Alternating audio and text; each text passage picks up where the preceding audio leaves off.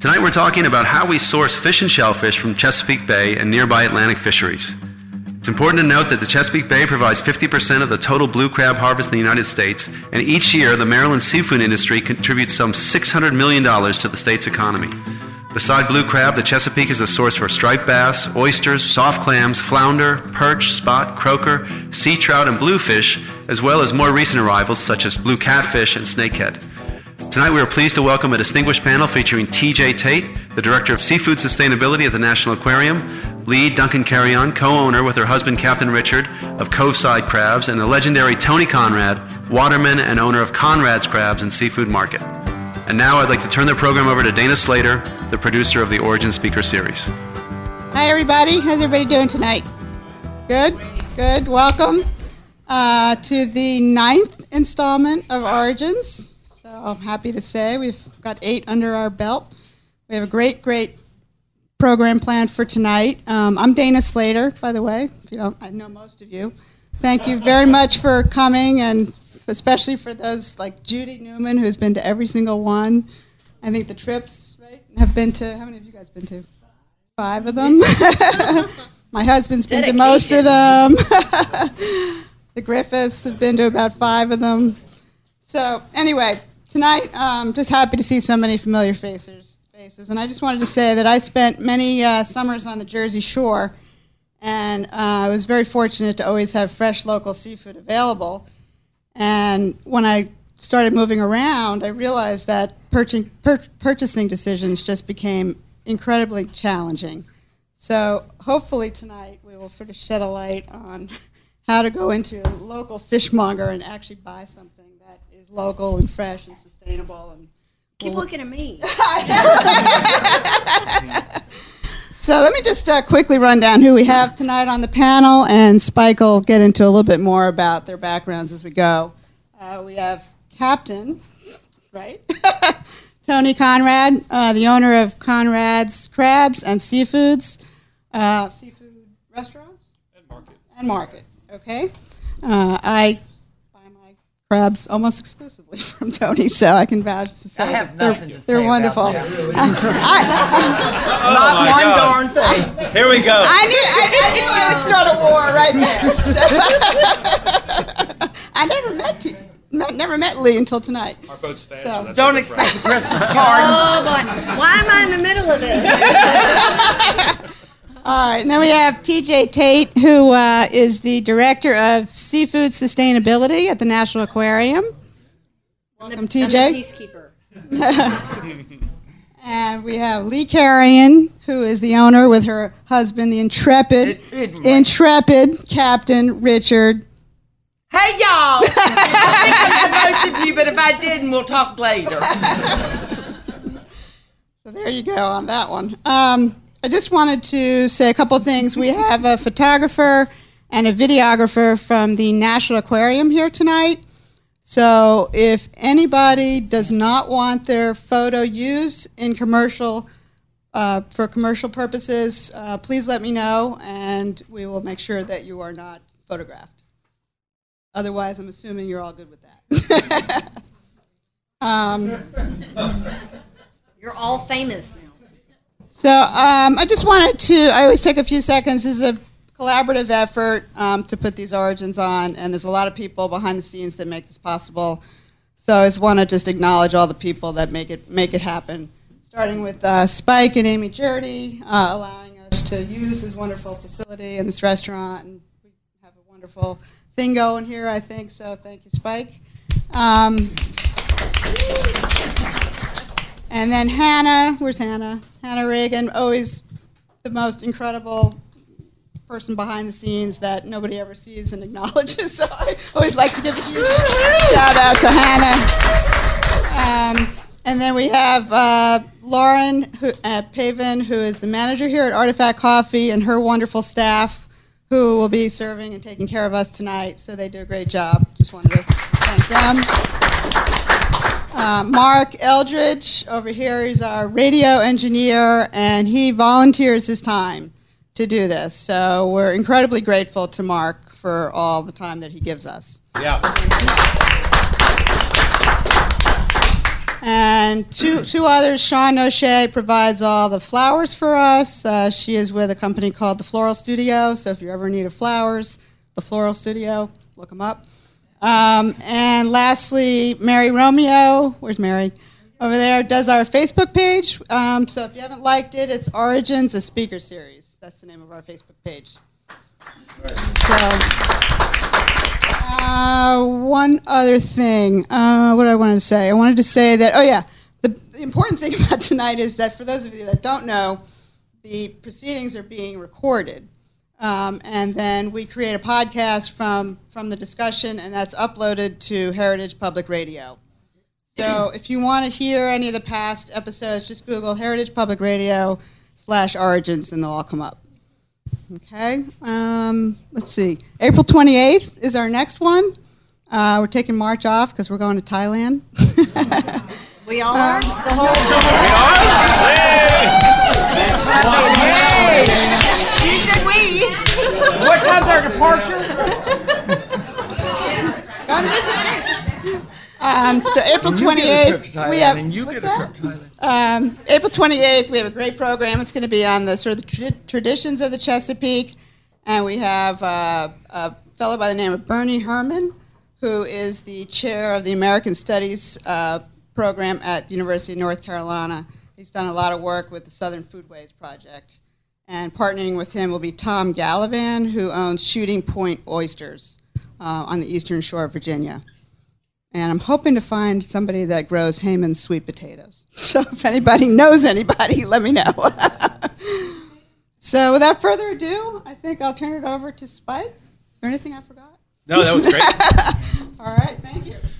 Well, this is welcome as always to the friendly confines of Artifact Coffee, and this conversation is one I've been looking forward to for a long time. We have some of the titans of the local seafood scene here in Baltimore, along with Tj Tate, who's relatively new, but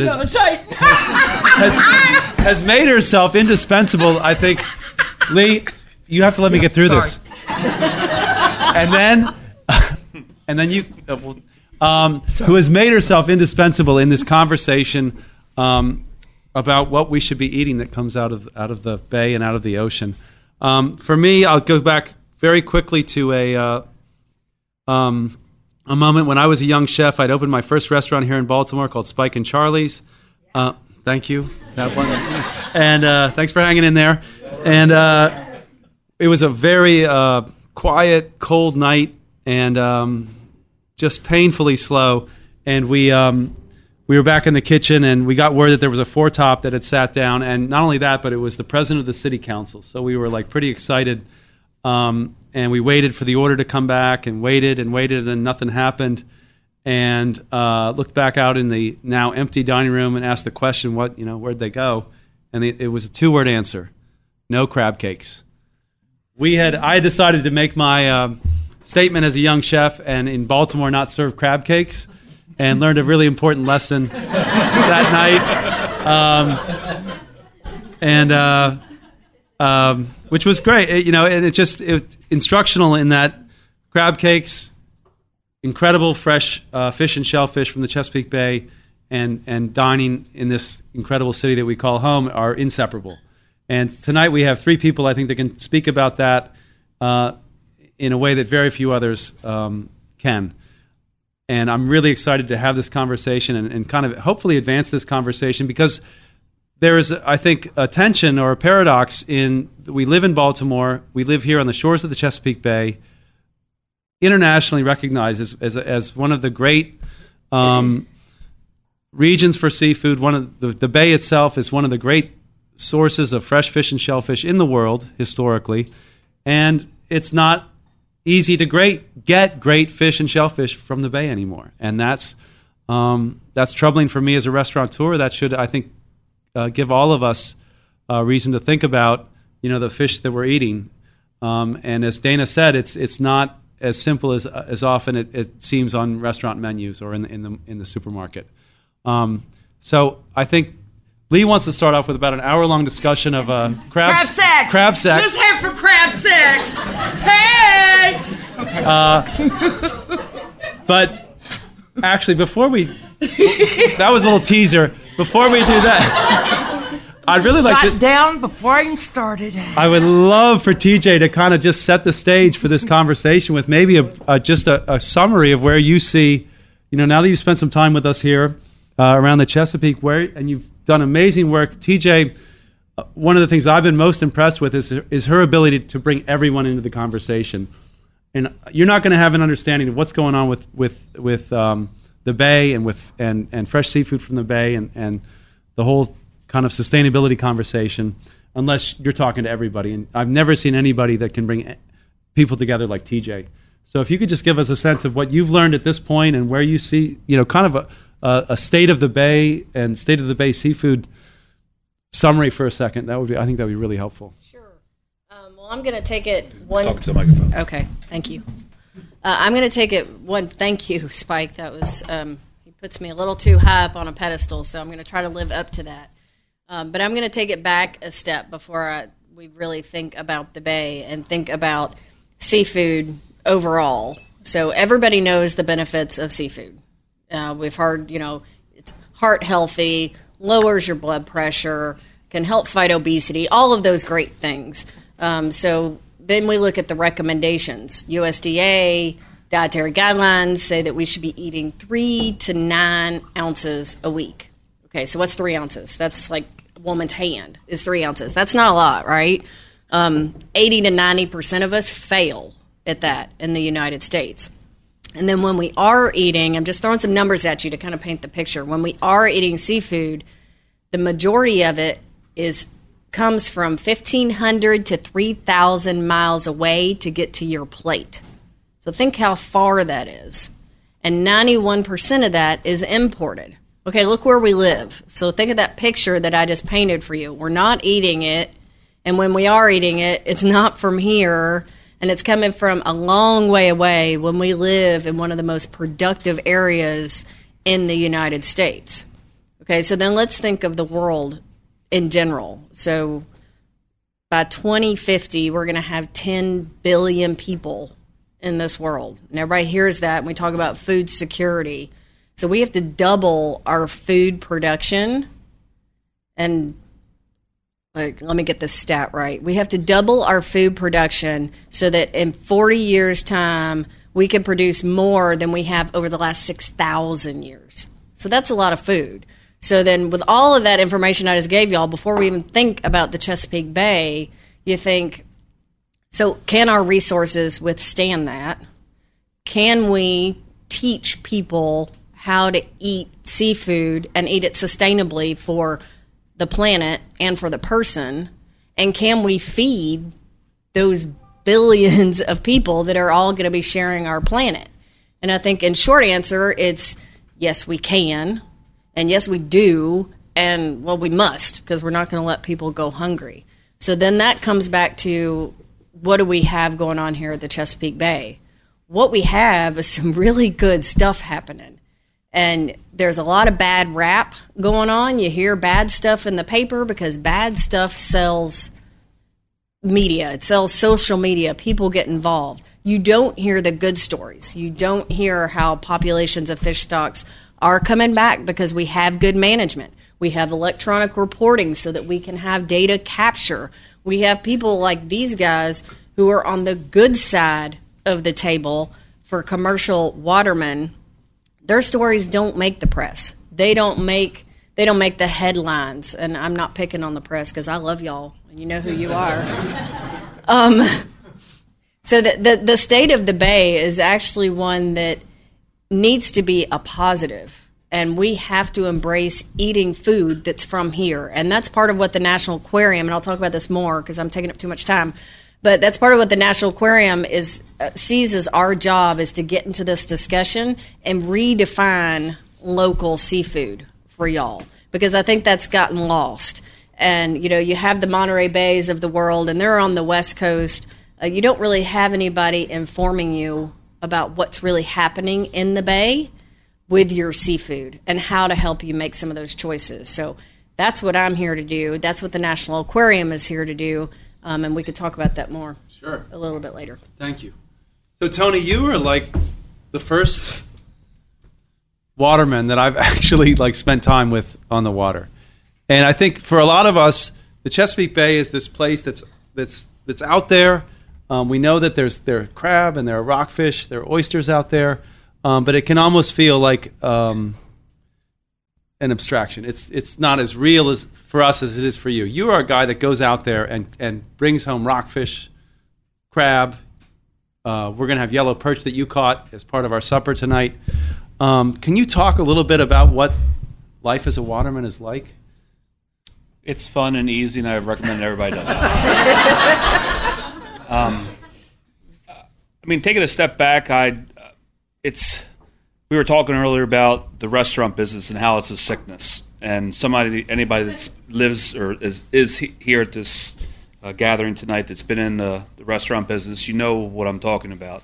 To be a waterman, it takes it like 10 steps forward, where you can't sleep at night because the next day you can't wait to see what's in your crab pot or what's in your nets or what the next day is going to bring. I went to college, I got the education, and I had my parents' dreams of, you're the first, the second child in the Conrad family that has got this education. You need to take it and become a doctor, a lawyer, whatever.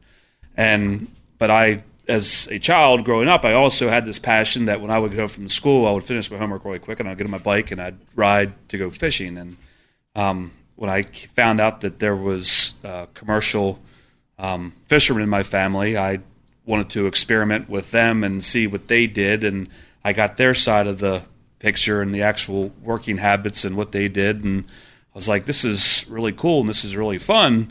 And fast forward 20 years, I get married and I'm living that thing that my parents said to do, which was get a job and put that shirt on and that tie and go to work and work 40 hours a week and come home and tell your wife you love it. I was like, this sucks.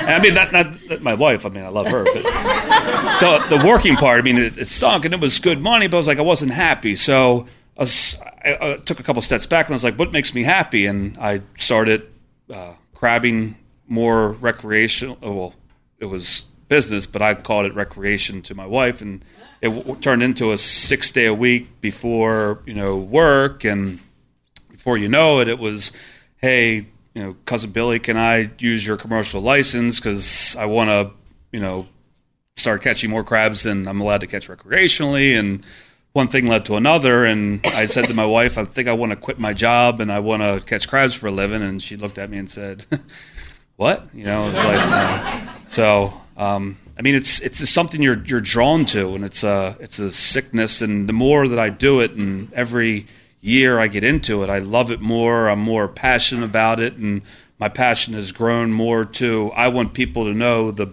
beauties and the resources that we have right in front of us, like TJ was saying, and help them understand that they should be eating more what they have in front of them as opposed to going to the food store and grabbing the fish from China or Taiwan that was thawed out, wherever it is, and eat what we have here, because they're missing the boat. And I just love doing what it is that I do, and it's a sickness. And so what do we have here? You're catching, we got perch right now. You're going out, you're breaking ice, you're catching perch in fike nets. Sure. What else? And then go through the season a little bit. Yeah, we start in January.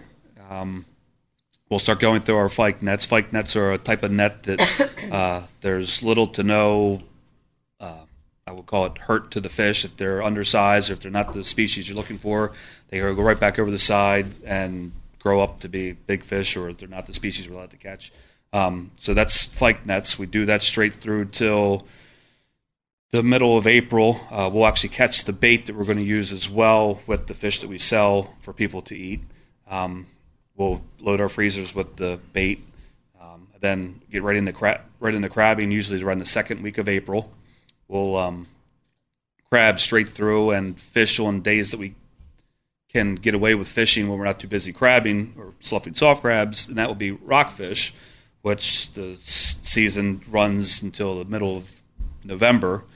And then that's what they call hook and line, which is a fishing rod and reel and a hook. And then in December, we'll switch over to commercial rockfish gill net, which use actual gill nets, which overlaps into the January season, and started all over again. Wow. Y'all have a cheat sheet in there of what is actually in season in February. Lee, I've often heard you say that you kind of married into it. Right? Oh, Lord. Well, y'all, as you can see, I'm right in my prime middle age. When I was about 45, I found myself falling madly in love with a Chesapeake Bay crab boat captain. And as I decided to move my life from Northern Virginia and my quaint life as a schoolhouse teacher, I was told that I would join the business and own half of it, and my duties would include meeting and greeting people, and y'all, I'm pretty good at that. And then when the boat docked in the afternoon, all I had to do was put some crabs in a little bag, take their money, and, bye. And so how hard can this be? This is better than teaching physics. So I moved up here with our intrepid Captain Richard, and everything was great. Other people came. They were so nice. But the first day the catch came in, I had a little issue. I went in, the crew had gotten the crabs off the Island Girl and had moved it into the walk-in. Had a huge line of really nice people. And so I didn't meet and greet and all them. And I get in, I go into the walk-in, I'm all prepared. I've psyched myself up for this. I get my great big glove on. And our intrepid Captain Richard hands me a bag and says, the first order is for 1 dozen of the big boys. And he said, okay, I'm going to take the lid off. Now, remember, they're hot. They just got in from the base. So they're not chilled down any. What is that? Fine. And so he pops open that lid. First thing I saw is like an 8-inch claw coming like this. And I'm like, oh, hell no. I beat the band getting out of that walk-in, y'all. I'm telling you the truth. I sat down in a chair. I looked at the next customer. I handed them a bag. I said, I do appreciate it. Here's my glove. Y'all just go and help yourself. And if y'all could just leave me a little bit of money on the way out the door, I'd be mighty right grateful. And that started my glorious commercial crabbing career. It did improve, but it took a whole lot. So by the end of the first season, I was used to the hard crabs. Little did I know that we had arrived in the fall, and I was in for a totally big surprise come the spring. Nobody had told me that these crabs do something else that are very entertaining. They moot. Now, I'm a graduate of the University of Pennsylvania, majoring in biology. And so I knew, come on, they're arthropoda. Of course, they grow by. Never thought of a crab that way. So then, should I continue or am I talking too much? No, we're good. Okay, good. Just checking the. So then one day in late May. Crab sex, right? This is. Ain't got to sex yet. Oh. One day in late May, our intrepid Captain Richard comes up and he's bringing his catch in. He says, "Oh, I'm so excited! I've got peelers." Well, hot damn for you! That's great. I'm so happy. What's a peeler? Well, it turns out a peeler is the stage in molting right before it becomes a soft crab, and it goes in various stages. I'm like, well, that's so nice. And he said, I know, you need to come out and make up a bed in the crab house for this evening. Me? What? He said, yeah, I forgot to tell you. You forgot? You're going to need to go through all of these tanks every 2 hours around the clock for the next 5 months and pull out all the soft crabs as soon as they moat. And if it's over 2 hours, you got to put them back in the cove, and we'll catch them another day. But they've got to be premium, they've got to be perfect, and they need your individual attention. I said, well, how many of these things are there? He said, right now we got about 600. What? I've got 600 of these things like individuals that need my attention every 2 hours around the clock? I was already a mother of 2. I was well aware of how much trouble 2 were, but 600? Lord, I was in for an experience. And it was an experience, and I came a long way. But as the years went along, I fell deeply, madly in love with this species. If somebody had told me that crabs were just going to float my boat, second only to my intrepid Captain Richard, I never would have believed him. So I spent the following winter learning and reading everything I possibly could about crabs, from all of the scientific research that's been done since the beginning of the 1970s to myths and mythologies from the waterman to personal stories, and running around the state with the captain, who at this time was also a commissioner for the state. So I go around and talk to, his peeps. Oh, but I have peeps of my own now, but not back then. So I was asking people all kinds of questions of what they wanted to know. And I began to learn a tremendous amount about the soft crabs. And I started studying my shedding tanks. And it occurred to me that I had a tremendous morbidity rate in the shedding tanks. It was topping 50%. And for y'all that go out, whether you go to a fancy restaurant or you buy soft shells, whatever, you know that per individual crabs, they are extremely expensive. And to lose 50% of my population, at least that much, was taking a significant hit on my bottom line. Something had to be done. So, of course, the first generation Ivy League woman, the immediate thing I do is get out my dissecting kit and start dissecting crabs. Well, there's a problem. I'd left my lab down in Virginia, and I couldn't do the blood testing and everything else. The next thing I knew, one of my favorite people in the whole world, Eric Schott, who has a PhD in Harvard in his crab biology, he started hitting the waterman's boards looking for somebody that would be willing to work with him in researching what was causing the death rate in these shedding crabs. Sign me up. So we've worked for years together, and I'm very pleased that we've made significant progress. I can report that as of last summer shedding season, our mortality rate was less than 1%. We went through a series of things. My initial thoughts was that I had so many that they were crowded, so crowding, of course, leads to increased mortality. What we found is something very interesting that I could not have done without his expertise. There is an ancient, and it's always been present, virus, a retrovirus, that is in the soft crabs. And when they're out in the bay in their natural environment, they're not all clumped together. Now, of course, they are cannibalistic. They will eat each other.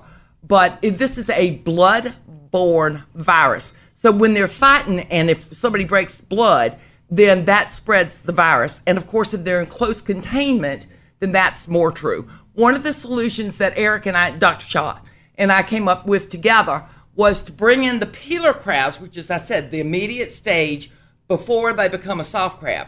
Bring it in near to the moat point. So, in other words, 10 or 14 days out, we have what we call green peelers. Actually, they have a little white line on the middle section of their swimming back fin. But they're called green peelers, even though it's a white line. And that line will change colors as it nears the moat, so we know how close they are. That's mold.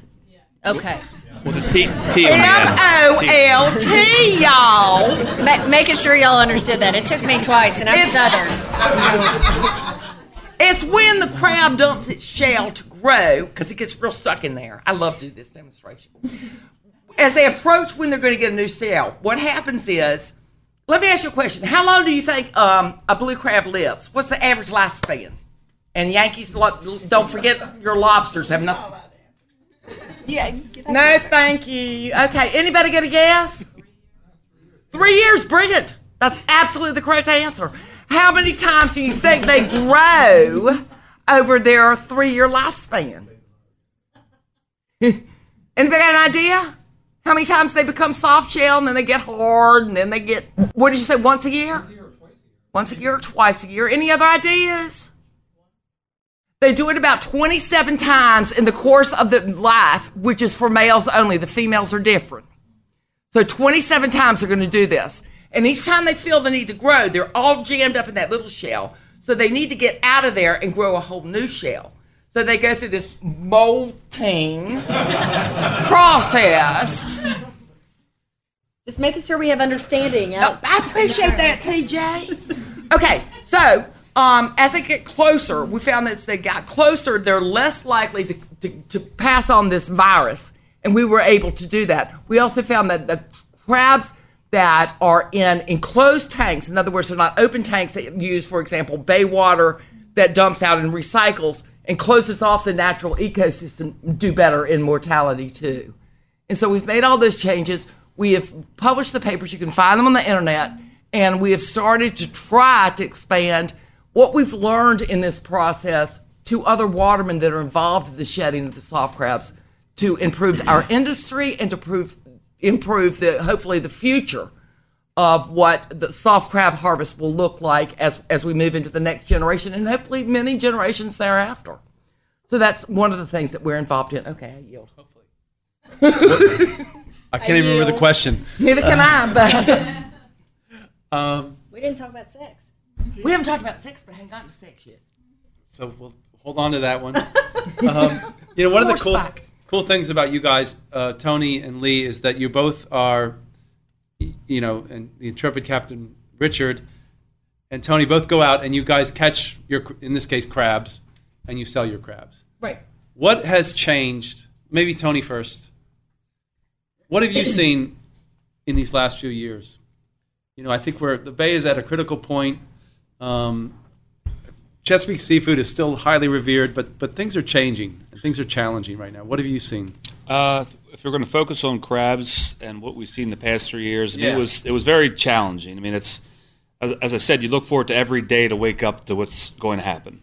You can't wait to go to sleep that night because you can't wait to wake up the next morning. And it's been a series of ups and downs in the past 3 years. I mean, very serious peaks and very serious valleys.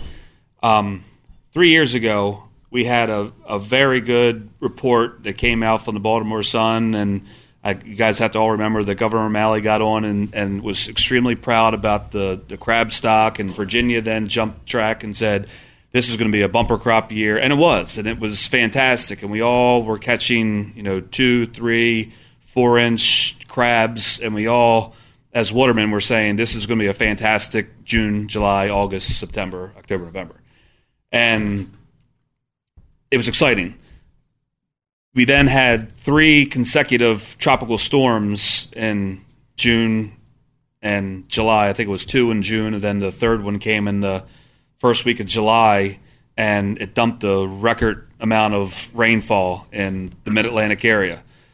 So as a waterman, you are extremely excited about the highs that are about to happen because you see all these little crabs that you're constantly throwing over and you're thinking, this is my future, harvest. And then at the other side, you're saying, oh, wow, Mother Nature's about to just destroy that. Yes. And we all cross our fingers and we hope nothing bad happens. And there's this wonderful item at the north part of the bay. It's called the Conowingo Dam. I call it Satan. There's 27 floodgates, I believe there is, and then there's 8 or 9 turbines underneath. Well, the amount of water that comes out of there it's incredible when they open a floodgate up. In July, we were catching beautiful crabs. I mean, we were catching 7, 8-inch crabs as well as the 2 and 3-inch crabs that we saw as the future for the next couple months. We saw this is going to be a great fishery. The state has done a fantastic job bringing it back. The watermen have done a great job of, we increased our size, we decreased our female harvest, we did everything that we were supposed to do, and then Mother Nature throws this curveball. And the second week of July, lo and behold, they opened 25 floodgates. It wasn't all at once, but it was 5, and then 8, and then 11, and then 20. And we went from catching, great numbers of crabs, which great in retrospect of where they should have been, to, nothing. It went from, a bountiful number to we couldn't even catch a bushel of crabs. And so what? One second. So what is that? Crabs are being killed by the fresh water. They're not moving, or they're going away? Crabs can swim. However, the speed of the volume of the water that was coming out, and they said it was second to Agnes, which was however many billions cubic, whatever, coming down. And the crabs couldn't swim fast enough. The ones that tried to bury, which most of them probably did, but not even the scientists know because nobody has a camera on each crab, they were then smothered by the silt, the sediment that came down. And if you look at the NASA's shots of what the Chesapeake Bay looks like before a storm and after a storm, you're just like, wow. That's a lot of sediment. That's a lot of it's a huge tulip being flushed, and there's nothing that can move fast enough to get out of its way, and if they do, they're getting destroyed. The oysters got destroyed. Everything got destroyed. So we got our resource was then destroyed, and a lot of other things that would take a lot of time to talk about happened. And then that fall, we then had Superstorm Sandy. So if you think about all the crabs that got flushed down, and at the same time you had that huge hurricane that came up the coast. I mean, it was like a 1, 2, 3, 4 punch that year, and for the past 3 years after that, from that July on, it was depressing. I mean, you'd go out there and you'd be lucky if you caught 6, 7 bushels of crabs, which is not enough to pay your bills. So that's a natural event where that's been happening for millennium. Where no, we get massive amounts of fresh water washed into the bay. It only happens because of the dam. So it's the dam that creates it. The amount of sediment that's behind the dam is the problem. It's not the amount of. Correct. Yeah. How far down the bay does it go? The shots from NASA showed it go down almost Tillman Island. I mean, you can see the sediment track that's on there. Is it NASA or is it NOAA that puts those pictures? No, Both of them. Yeah, NOAA. they both Sorry. do, but it's primarily no. So. Okay. We built the satellites. Oh, hey, physicist. So. Love you. So in seeing that, and it kind of the following year was, we saw it when it started in January with the perch fishing, where there weren't any perch. The crab season was there was no crabs, and it wasn't until that September when we were supposed to have our fall run where you saw a couple crabs. The following year, which was 2 years ago, we saw a couple of crabs in the spring. They were the leftovers from that fall, and there was a small push. And then this past year, it was a very difficult spring. Well, it wasn't as good of a spring, but if you watch the news, the Gulf Stream came extremely close to the United States last year, which eggs, the females, when they go down to the mouth of the bay or wherever they are in the coast, and they lay their larvae, and they follow the current. Well, the Gulf Stream was extremely close last year. Well, the crab larvae followed that, and last summer was actually a very normal summer from probably the middle of July on. It wasn't great, but there was a good sign. We saw a lot of small crabs. There was a lot of good signs for this year. And I'm going to keep my fingers crossed and say that this year it should be normal as long as Mother Nature doesn't dump on us. So it's tough. And then you look at the papers that say that the crabbers over-harvested the crabs, and it has nothing to do with that as a whole. I mean, you could probably put that into a picture of years past, but in the past 5 years, there is no crabbers left. I mean, when I say that, I mean it's a small percentage of what it was 15 years ago. It's impossible to say that it's overfished. It's just. So then, in terms of sustainability of crabs in the Chesapeake Bay, what do? You pray that there's not too much water that comes across that dam, or you try to get the sediment removed from behind the dam, which I think the state has been actively trying to do, but Pennsylvania doesn't want to. Refuses to pay that bill. And the amount of chemicals that are behind the dam, they're saying if they touch the sediment, then that's going to come over. So they've acknowledged that it's a problem, and they said yes, we need to do something about it, but they're not doing anything about it. So then we, as watermen, just pray that there's no storms, that the dam doesn't open up. May I add something to that? You can. Captain Crab Richard sex. has a theory on that. Thank you. About 40 miles or so upriver, and this is the Susquehanna River, in case y'all didn't know, there is a plant that is producing a neurotoxin specifically for killing insects, mosquitoes in particular. During these massive storms, we believe, and certainly our intrepid Captain Richard does, is that they had a significant amount of runoff that contained this neurotoxin. And in case y'all don't know, the crabs are in the phylum Arthropoda.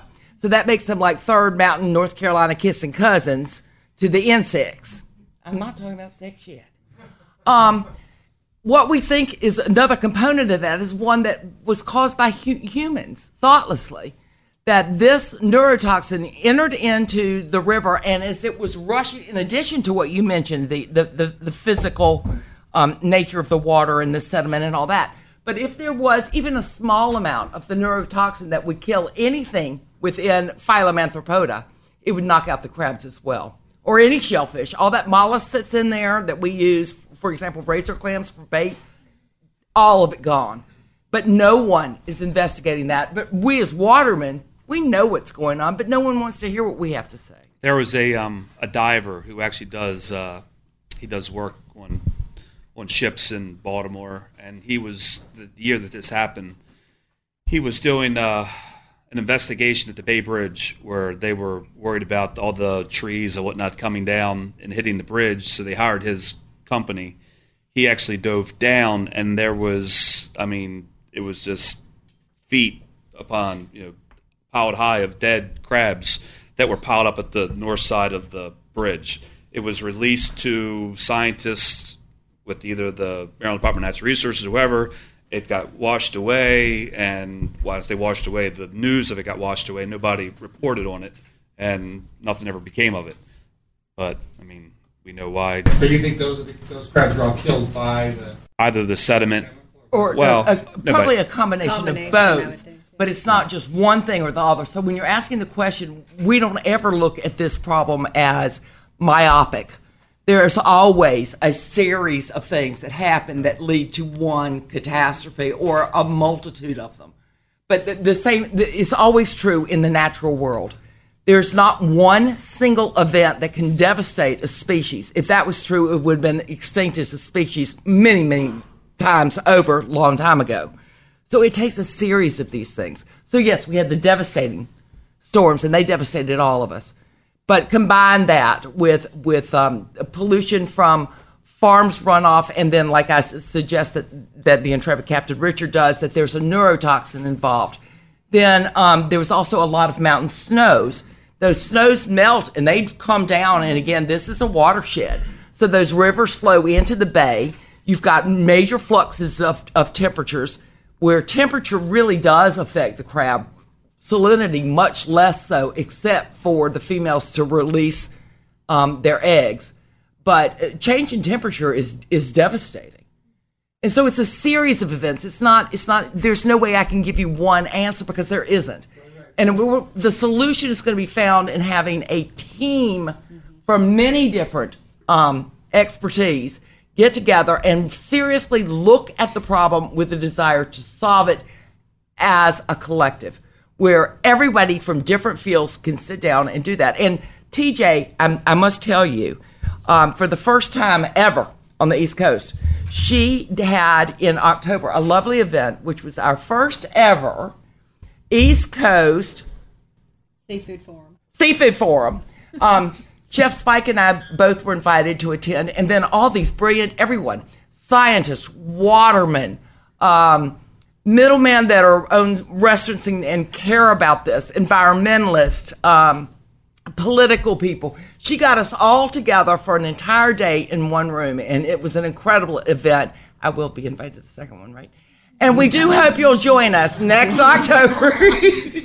Well, but that's what it's going to take to solve the problem. But and what she's talking about, there are different kinds of data that scientists can collect. So there's fishery independent data, which is the data that the scientists go out and that they capture. There's fishery dependent data, which is the information that comes from the watermen.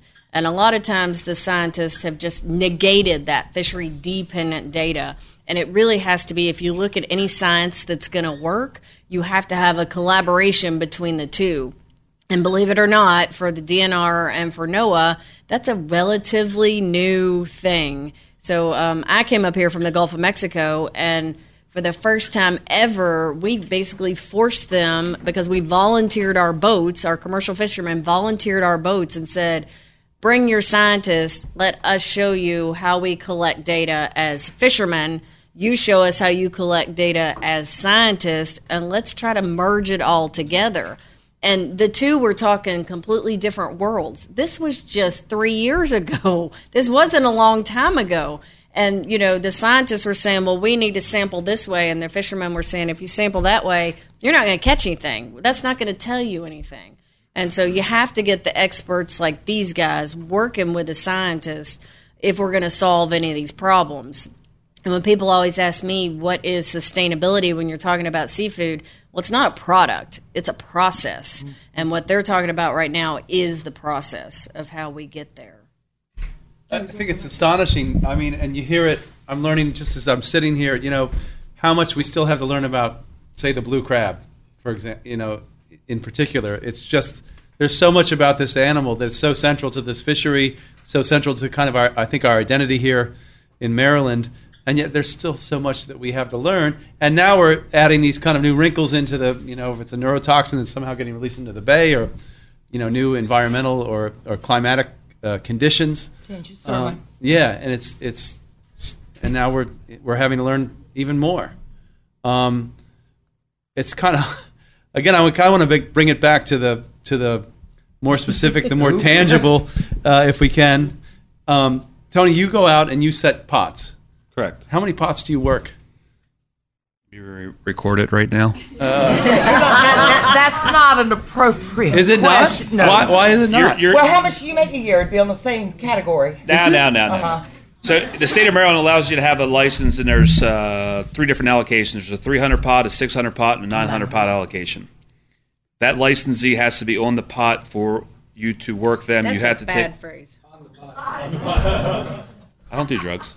No. Has to be. Let's say on the boat. On the boat. Okay. Has to be on the boat in order to work those pots. In other words, I can't say that my wife has a license, I have a license, she has a 900 pot license, I have a 900 pot license. That would give me 1,800 pots, but she has to be on the boat for her to have her 900 pots, which is a nice way to do it. So I technically have a crew member that has a license. I have a license, so we each have 900 pots. So we have, at any time week, 1,800 pots working at a time, which is what you need to have right now in order to try to, you don't need to have that, but you need to have more pots than less, because there's not a lot of, in a time where there's not a lot of crabs, you need to have so many pots strategically placed in the bay, because crabs migrate. They walk, they swim, they crawl, they bury, they get up, the tide changes, they get up, they swim, they crawl. You never know where they're going to be. So not all 1,800 pots at one given time are catching crabs. It's probably 20% of your pots are really catching the crabs. So it's a benefit to have more pots, because you can be where the crabs are at certain times, then you're constantly moving them around. It's like a game of shuffleboard. So 1,800 is the easy answer, but why? So you don't think that's overfishing when it's not, because they're not all catching crabs. Most of them are sitting in a bad area, getting slimed up, barnacled up. You're constantly picking them up. You're putting them on the roof. You're moving them from the Magathy to Love Point to the West River, and you're constantly trying to find them while the water is shifting. So what was your original question? That was... All right. How do you guys fish the entire bay? Who, us? Yes. No. What we do is a little bit different, because Tony's operation is much, much larger than ours, in that he also purchases from other commercial crabbers in the bay and outside the state, and a big operation. At our place, it's just the Island Girl is our big crab boat. It's not our only one, but it's the one that goes out every day. And we are on, without answering your question directly, we pull about 330 to 340 pots per day. They're on a 3-day set. And then because of our plan, our game plan of what we do, we only do a very high-end premium product. So that means, even though there are very few, and Tony's correct, crabs to be harvested, we'll throw, depending on what point it is in the season, up to 90% of our crabs back into the bay. If they are not kiss your mama perfect, they're going right back in that water. So that puts us in a very unique niche, that we have made the choice, the conscious choice. Even though there's nothing wrong with what we're putting back, they're just not good enough to be sold at Coveside. So we don't do it. So that means that we are so selective in everything, and that's with everything, the hard and the soft crabs, that that's just our niche. So there wasn't anything wrong, and there's certainly nothing illegal about keeping everything that you catch, as long as it's a legal size and the time of the crabbing season and all that It's just not what we do or how we do it. Yes, ma'am. We just have a few questions back here for a moment. I feel like I should say this in a southern accent, but I live in Baltimore, so I'm not going to do that. We'll give you a class. Can you talk a little bit about the True Blue program and when it started, who organizes it, what you think of it? Well, True Blue is, True Blue is a program that started with the Department of Natural Resources here in Maryland. It was really about, I'll tell you right where it started. It started at Woodbury Kitchen with me and Steve Vilnett, who was working at the DNR at the time, and with Richard Gorelick, who was writing restaurant reviews and food articles for The Sun at the time. And he asked us, Richard, to do a little crab tasting, and Steve got us some. There hadn't been Venezuelan or Indonesian crab in Woodbury since we opened, since ever. But he brought some of that in, and we had some great crab meat. We did a tasting of the meat, and we did a tasting we made crab cakes with all of it. And I was really happy. It was the first time I'd ever tasted everything side by side. That Maryland crab really, distinctive. It was distinctive. It was delicious. There were defects in the other meat, and it really showed that Maryland crab meat is as special as we all think it is. And I said on the spot, there should be a way for us to, to talk about this, to somehow brand it or identify Maryland crab meat for what it is. And the name I came up with was True Blue. That was, and that's been used since then as a way to talk about, or for us to identify crab meat that's from Maryland, and that gets a little tricky. Sticky. Yeah, because the Chesapeake Bay obviously goes between states, and there's a lot to that. But it's more on the meat side, and neither of these guys you don't pick, right? Or we do pick at the restaurant now. We have 6 people that during the summer at the peak time when we're catching a lot of twos, females.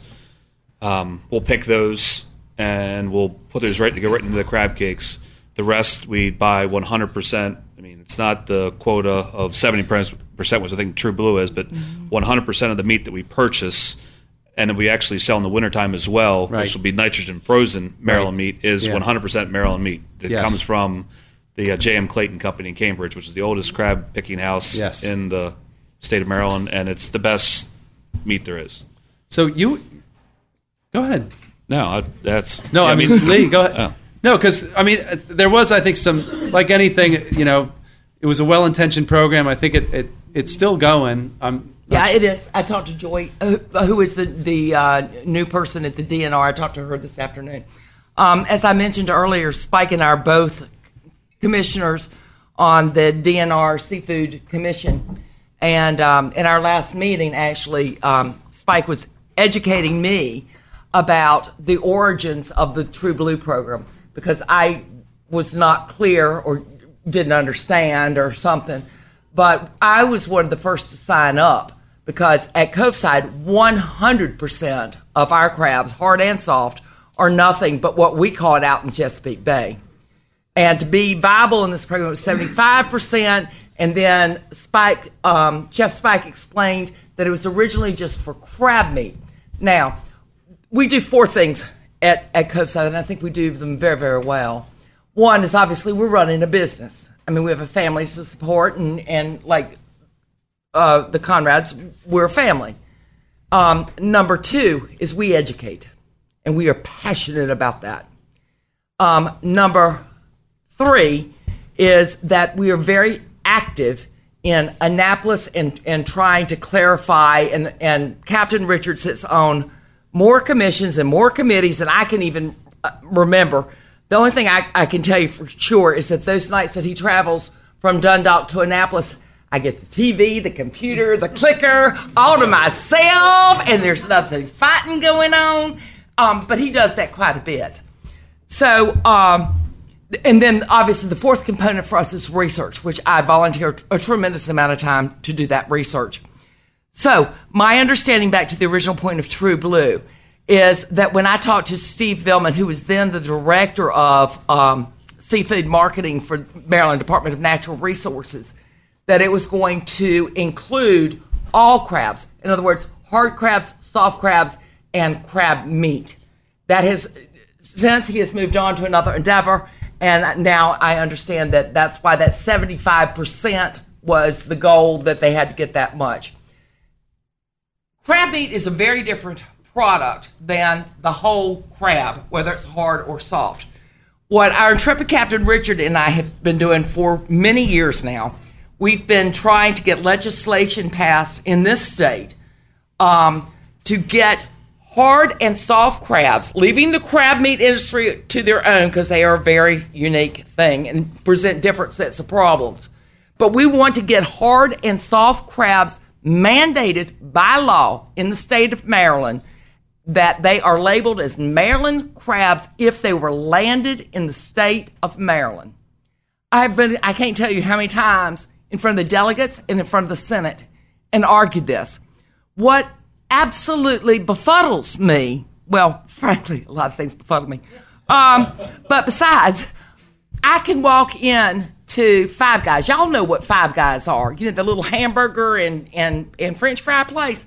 I go in there and I can buy $3.50 worth of French fries. Not only do I know the farmer's name, what state these potatoes were from, and those cost me $3.50.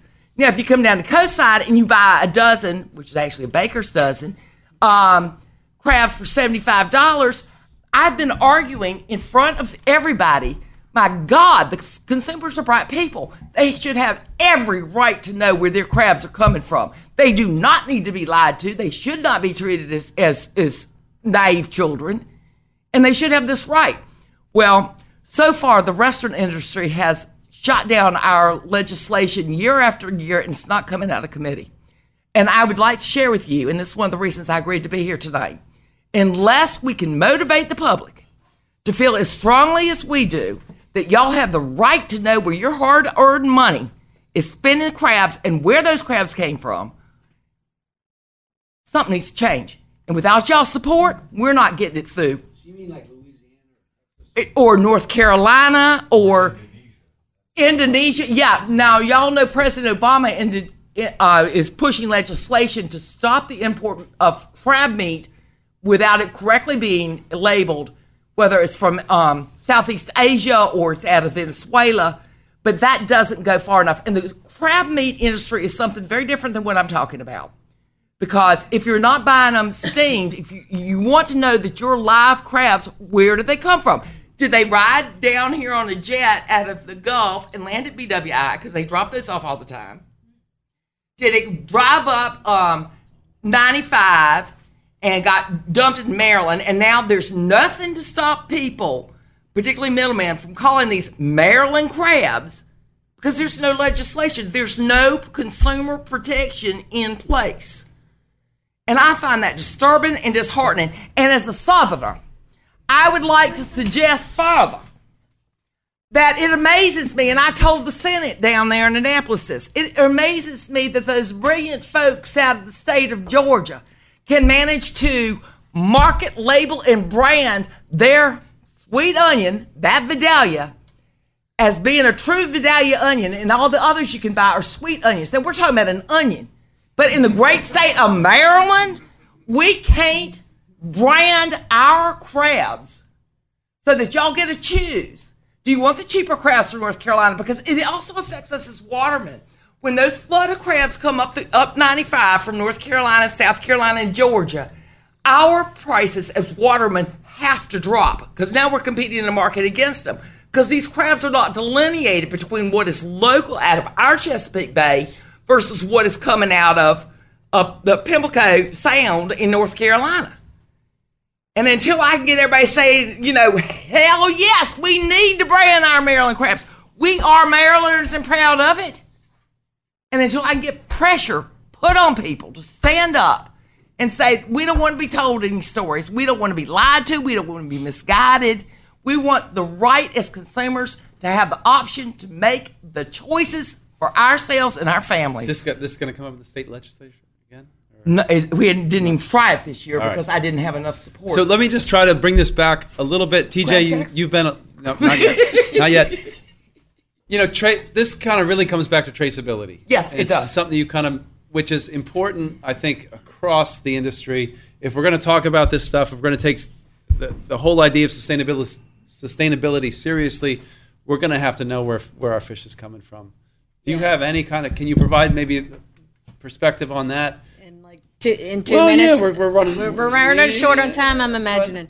But Lee is right, and traceability is that's a topic first and foremost. I mean, the president created a task force, and they have come forward, and it was a good first step. But they stop at our border; they're not doing anything past that.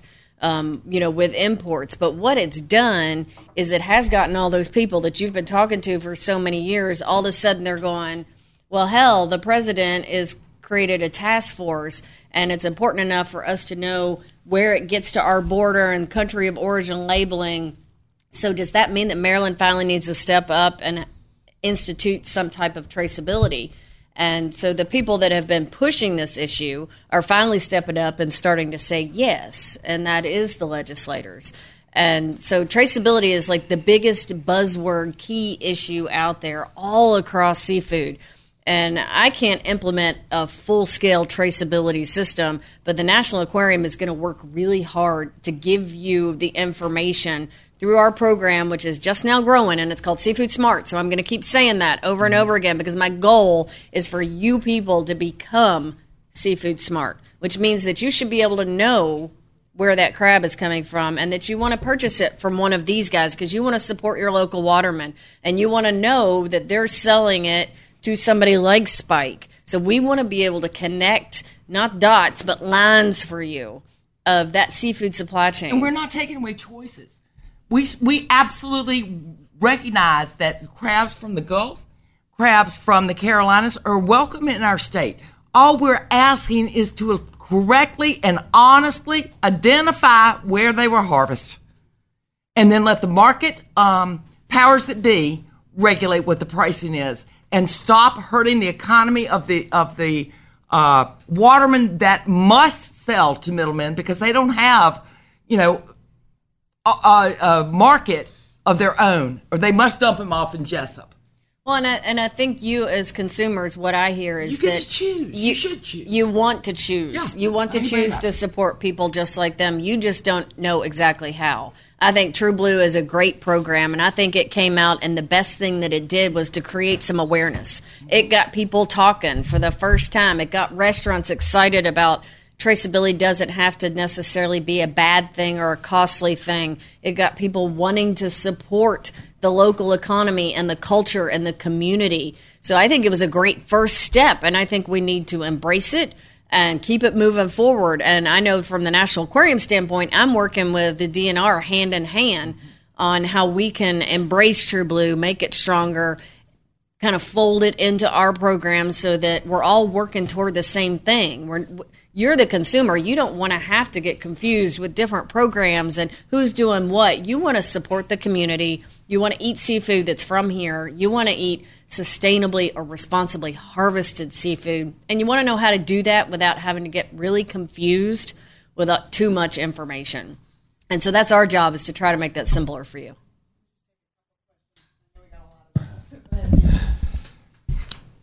Thank all of you guys. I'm really moved and excited by what I'm hearing from you.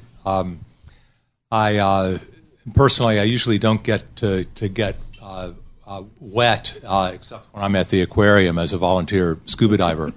Thank you. I Thank you. wish I were spending more time out on a boat. Tomorrow morning. We're going tomorrow morning. Okay. I take this up 600 miles up and look down from space on the Chesapeake Bay. And at NASA, we work with our very dear and esteemed colleagues at NOAA, providing space-based observations of the place that we all love so much.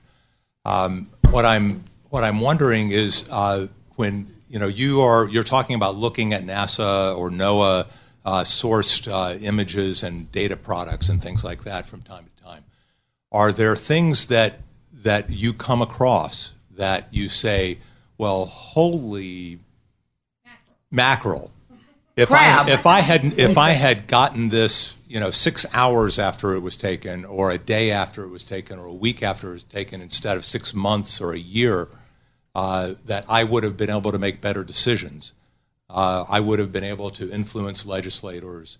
I would have been able to reach the public in some way, because we actually are aware that there's an awful lot of Earth observations that are made, and then the expression is thrown over the fence. Okay, we did this. I don't know where it went, but we might be able to do better than what we're doing. Yeah, I mean, I think it's huge. I don't think it's going to help us if we, as watermen, knew, because we know what's going to happen. There's nothing we can do to catch more crabs or catch more fish because of what the pictures that we see. We just know it's inevitably going to come and it's going to happen. However, it would help for preventive maintenance in the future, and it would also help for the general public, the scientists and the politicians that are writing these laws and taking the money from the lobbyists to, are kind of, how they say it, in bed with each other, that control these water treatment facilities. Yes, have a second. With these water treatment facilities, which the state has been, each state, multiple states have been given millions upon millions of dollars to upgrade their sewage facilities, have been given millions upon millions of dollars to control their water, the sediment ponds that are coming from runoff from to see where that water is going, so they can have, actual pictures to see, hey, this is what happened, day 1, day 2, day 3, when we got 1 inch, 2 inch, 3 inches of rain, and the millions of dollars we gave you to update this sewage treatment plant. Where is it? Why didn't it go there? And why did all that water that went through that river, why did that power go out? And why did that sewage then overflow into the Bush River, or then out into the bay? And we can see the algae plumage on, or is that the right word? Yes. On this satellite, and they can show it one after another, but it's not done. We as watermen know that it's what's going on because we see it, underneath our boat, but it doesn't jive. So yes, 100%. I think Tony's absolutely right, and it brings it back to the original point that we began. We have got to bring the watermen, our regulatory processes, whether it's DNR and NOAA and others, and the scientists together. And I would like to say that I couldn't be more pleased to represent both groups. I am an educated scientist. I am a proud Maryland waterman, and it is possible, but it's going to require open minds, and it's going to require public support. There's a demand for us to work together, because right now there's an awful lot of suspicion and politics involved. All that needs to move out of the way, because it's about the future of the Bay. It's not about a political agenda or ideology, and it's certainly not about suspicion between science trying to ruin the family business, and all that nonsense needs to go away. It's nonsense, and it's pollution, and it's air pollution, and people hear it, they embrace it, and then there's more of a divide between us. I can tell you right now, when we as watermen and scientists work together, good things happen. And the evidence that I offer in support of that is that my mortality rate is down below 1% when it was over 50. And that's within the last 6 years. Proof of concept. Yep. So, I probably most for TJ, separate from so we've got, the Conrads and Lee here, and being able to say, okay, we've heard from them, so we know. Between myself, my wife, and when I've had family come down, we've had instances where we've gone to what we were hoping for is local producers. We've traveled to the Eastern Shore, and this wasn't seafood, but it was produce. My father came down. He said, hey, there's a road stand. Let's pull over and see what we can get. And we asked, hey, what's local? And there was produce, nothing local. How do we know when we are trying to be seafood smart, how do we know as consumers what we should be looking for if we go to the grocery store, if we go to the farmer's market? Separate from, being able to eat at Spike's restaurants, how do we know that we are being conscious consumers? If I could answer that, I would be billionaire, a billionaire with a B. But there are tools, and the first thing you have to do is literally what you're doing is ask. And one thing that we are going to try to create are tools that you can use. So a fish finder, so you can find out when it is in season. So you actually can click on it and say, well, they're serving this and they're calling it fresh. Well, there is no striped bass right now, so they shouldn't be calling it fresh. And so that right there should be a clue. So there are some easy things that you can do here locally, but then also knowing who are some of these reputable people. When you look at consumer surveys, and I just left a whole bunch of really super smart people in a conference on the other side of the world, and all they talked about were consumer surveys and what the consumer is saying. The consumer wants to know this, and they're asking the same question you are, and all these smart people haven't figured out how to do that yet. But they're saying that consumers trust their chef. Consumers trust their retailer. And so you're not always, unfortunately, going to trust that farmer's market, and that's not the best answer. But if you do find those sources that you trust, and there are people like the National Aquarium who can say, we trust in Spike Jurdy and what he does, and we trust in Tony Conrad, and we trust in Lee Carrion, because we have vetted them, and we see what they do, and we know where they purchase and who they sell to, and we can connect that supply chain for you, then hopefully we've taken some of that question out of there. And until we have full-scale traceability all the way through the seafood supply chain, which is a long way away, but it will come eventually, there's still going to be some guesswork, because seafood is iffy. Seafood is a messy, messy business, and there are a lot of smart people trying to take some of that messiness out of it for you. So that's not the be-all, end-all that you want. But it's the goal of what we're trying to do. Yep. I dream of a day when every one of you can get together under your backyard oak tree and be so confident that you went to your local waterman and bought this fabulous product that you can teach your grandchildren and your great-grandchildren and say, by God, I know the waterman. I know where this came from. I am confident of this. And the captain and I spent winter nights dreaming about this as a real tangible goal for the future here in Maryland. But I do want to say real quickly, because I want to give a shout out, because there is a commercial fisherman in the back of the room. And hey, Alaska, y'all are better than we are. No. And if you aren't at a reputable market, if you aren't at a reputable restaurant, and I know Spike's over there going, we got to wrap this up.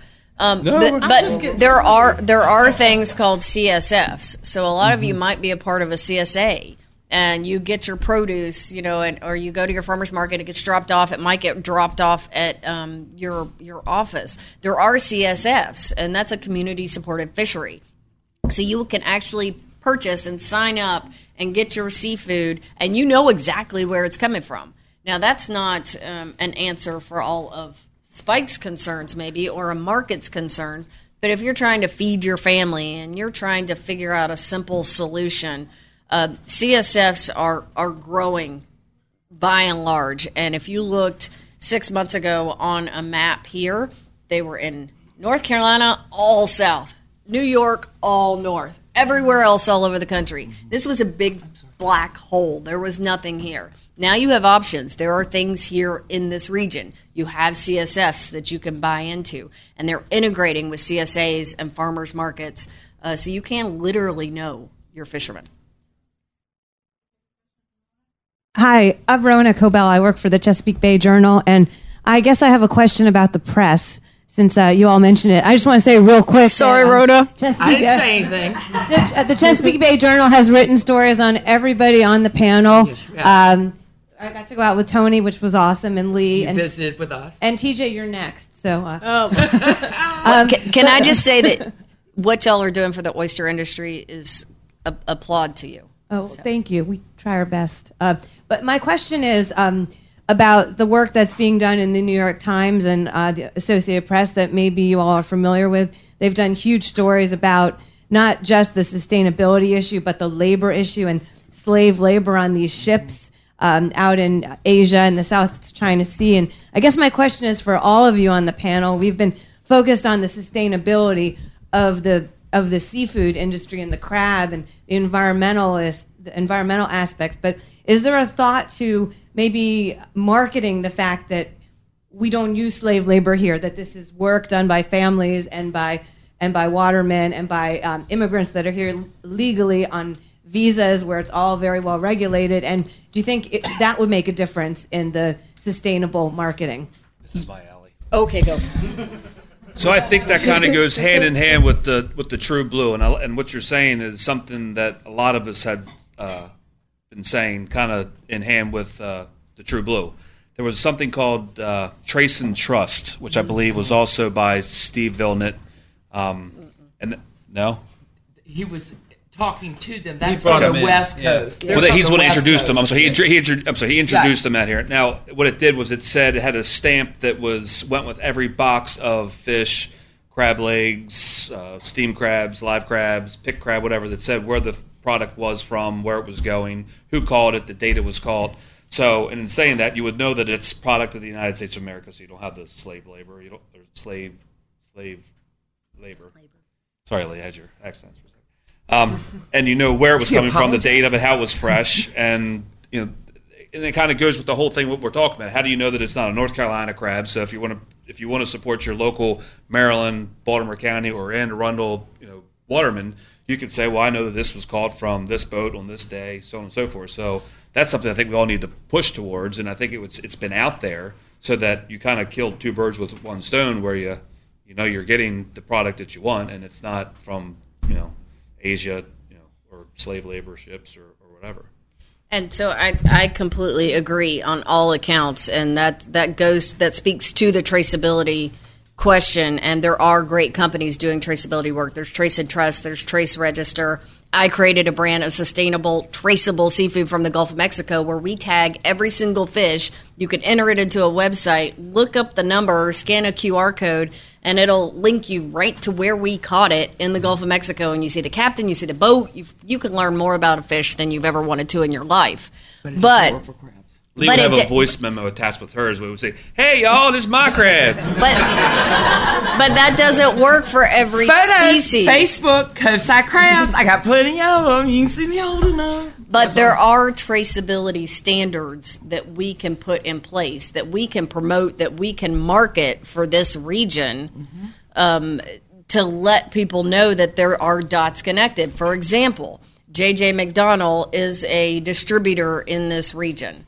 So it would come off of a boat. It would end up at this distributor. This distributor sends it to your retailer where y'all go shopping, or they would send it to Spike. They've done that legwork. They are connected in that traceability chain. They're tracing exactly where it's come from because they're tied in with a company like a Trace Register. So they're connecting those dots. You as the consumer don't know any of that. And that is something with Seafood Smart we're going to make you very aware of. So we are asking people to not only become Seafood Smart, but to become champions and actually challenge themselves. So to actually become a participant in the program, it's not just a little process. You have to fill out an application. You have to be vetted by a nationwide group of seafood and industry experts who are going to look through, and it says, are you doing electronic reporting if you're a waterman? Are you traceable if you're a distributor? And meet standards. And those are the standards that we as the National Aquarium are going to share with you so that you can be more informed about your choices. Hi, this question is not policy-based. And I want to say my cousins are shrimpers, so y'all are making me homesick listening to you. I was just wondering with the toxins and with changes in temperature and fishing, how many shellfish actually live to the 3 years lifespan that you were mentioning? There isn't an accurate way to document that right now. What the DNR does is they do a winter survey, and it is based on a rather elaborate, I would say overcomplicated set of statistical analysis based on going out in January and February and dredging up the crabs and counting how many are in that individual. Then they use that to project what they think is bay-wide based on their sampling populations from various areas around the bay. It's not the most accurate of measures. And again, as Tony indicated, any sort of graphic shift in various aspects of the physics of the environment, the chemistry in the water, a whole lot of things make an impact. The answer is we as scientists just don't know enough about the species to accurately predict what's going to happen and to be able to validate it through the scientific method to be able to answer that question yet. That is a goal, but we're not there yet. We've just had a major breakthrough that we've got the entire DNA of true Maryland, North American blue crabs. They're sequenced, and there is a private organization in D.C., and this is going to affect the crab meat market more than it will us, because they will be able to instantly identify if that's got Southeast Asia product in it, which is a swimming type of crab. It's not our beautiful blue swimmers. So that'll make it a lot better. And that technology of the DNA recognition of the blue crab has come a long way very quickly, and we expect that to increase our knowledge exponentially within the next 5 years or so. Yes. Most crab meat that's processed in the state of Maryland comes from female crabs. Most picking houses female crab, which is a better tasting. It's a sweeter meat. It's a denser meat. It's all around. Females are just better. Well, some people, we don't know any biological reason. I get asked that question all the time, why that would be true. But that is the myth that females are sweeter than the male crabs. But yeah. To most human taste tests, yes, they are. And like a smaller crab, as for the year, the age of the crab, I'm a firm believer, and I've always done it, that I'd rather eat a 5-inch crab than the $120 8.5-inch crab. My wife won't eat a small crab because she's got to pick more, and she thinks that they taste better. Now, it comes down to what you think is better or worse, but if I take some of the crab that I picked and give it to her, she's like, wow, that's really sweet, that's really good. Not that her crab wasn't better, but I think that the smaller crab holds more fat content because they're growing faster. As Lee said, a crab molts 27 times, but the first year it does it like 9 times. So it's constantly packing its shell and it's molting. It's packing its shell and it's molting. And then once it reaches about that 5.5-inch mark, then it slows down that second and third year. So I think that has a lot to do with the smaller crab. And most of the inexpensive crabs are the crabs that the picking house is picking because they have to look at, well, I have to now pay my workers, I have to pay my insurance bill, and I have to now sell this pound of crab meat, but I need to be profitable. So they're going to buy a cheaper crab, which is the female crab or the smaller crab. I don't think anyone can see me, so I'll stand up. Hi. Hi. So I had another question about how us as consumers can buy some of the fish, the perch, rockfish, and the crab that you're catching.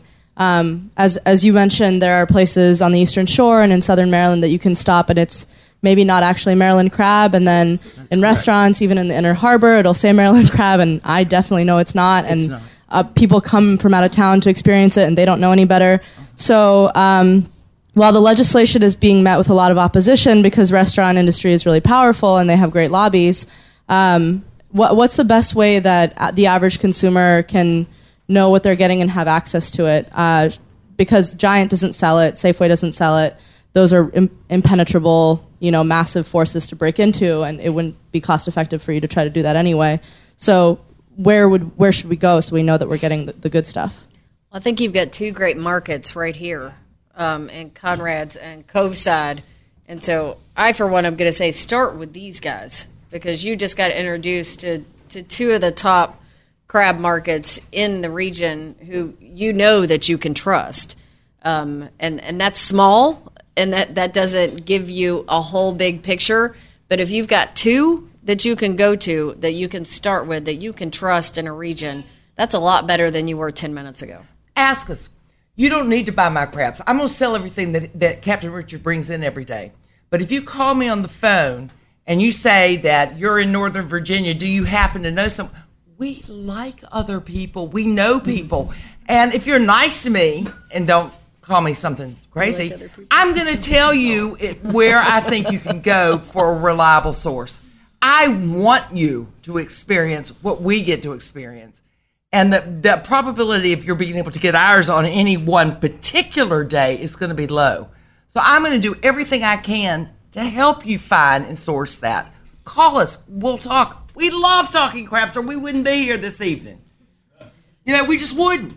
Call us. We'll help you. We'll talk. We get the Department of Natural Resources in probably once every 2 to 3 months now, and they check our the legality of our oysters. They check sizes on crabs. They'll look for tags in the rockfish.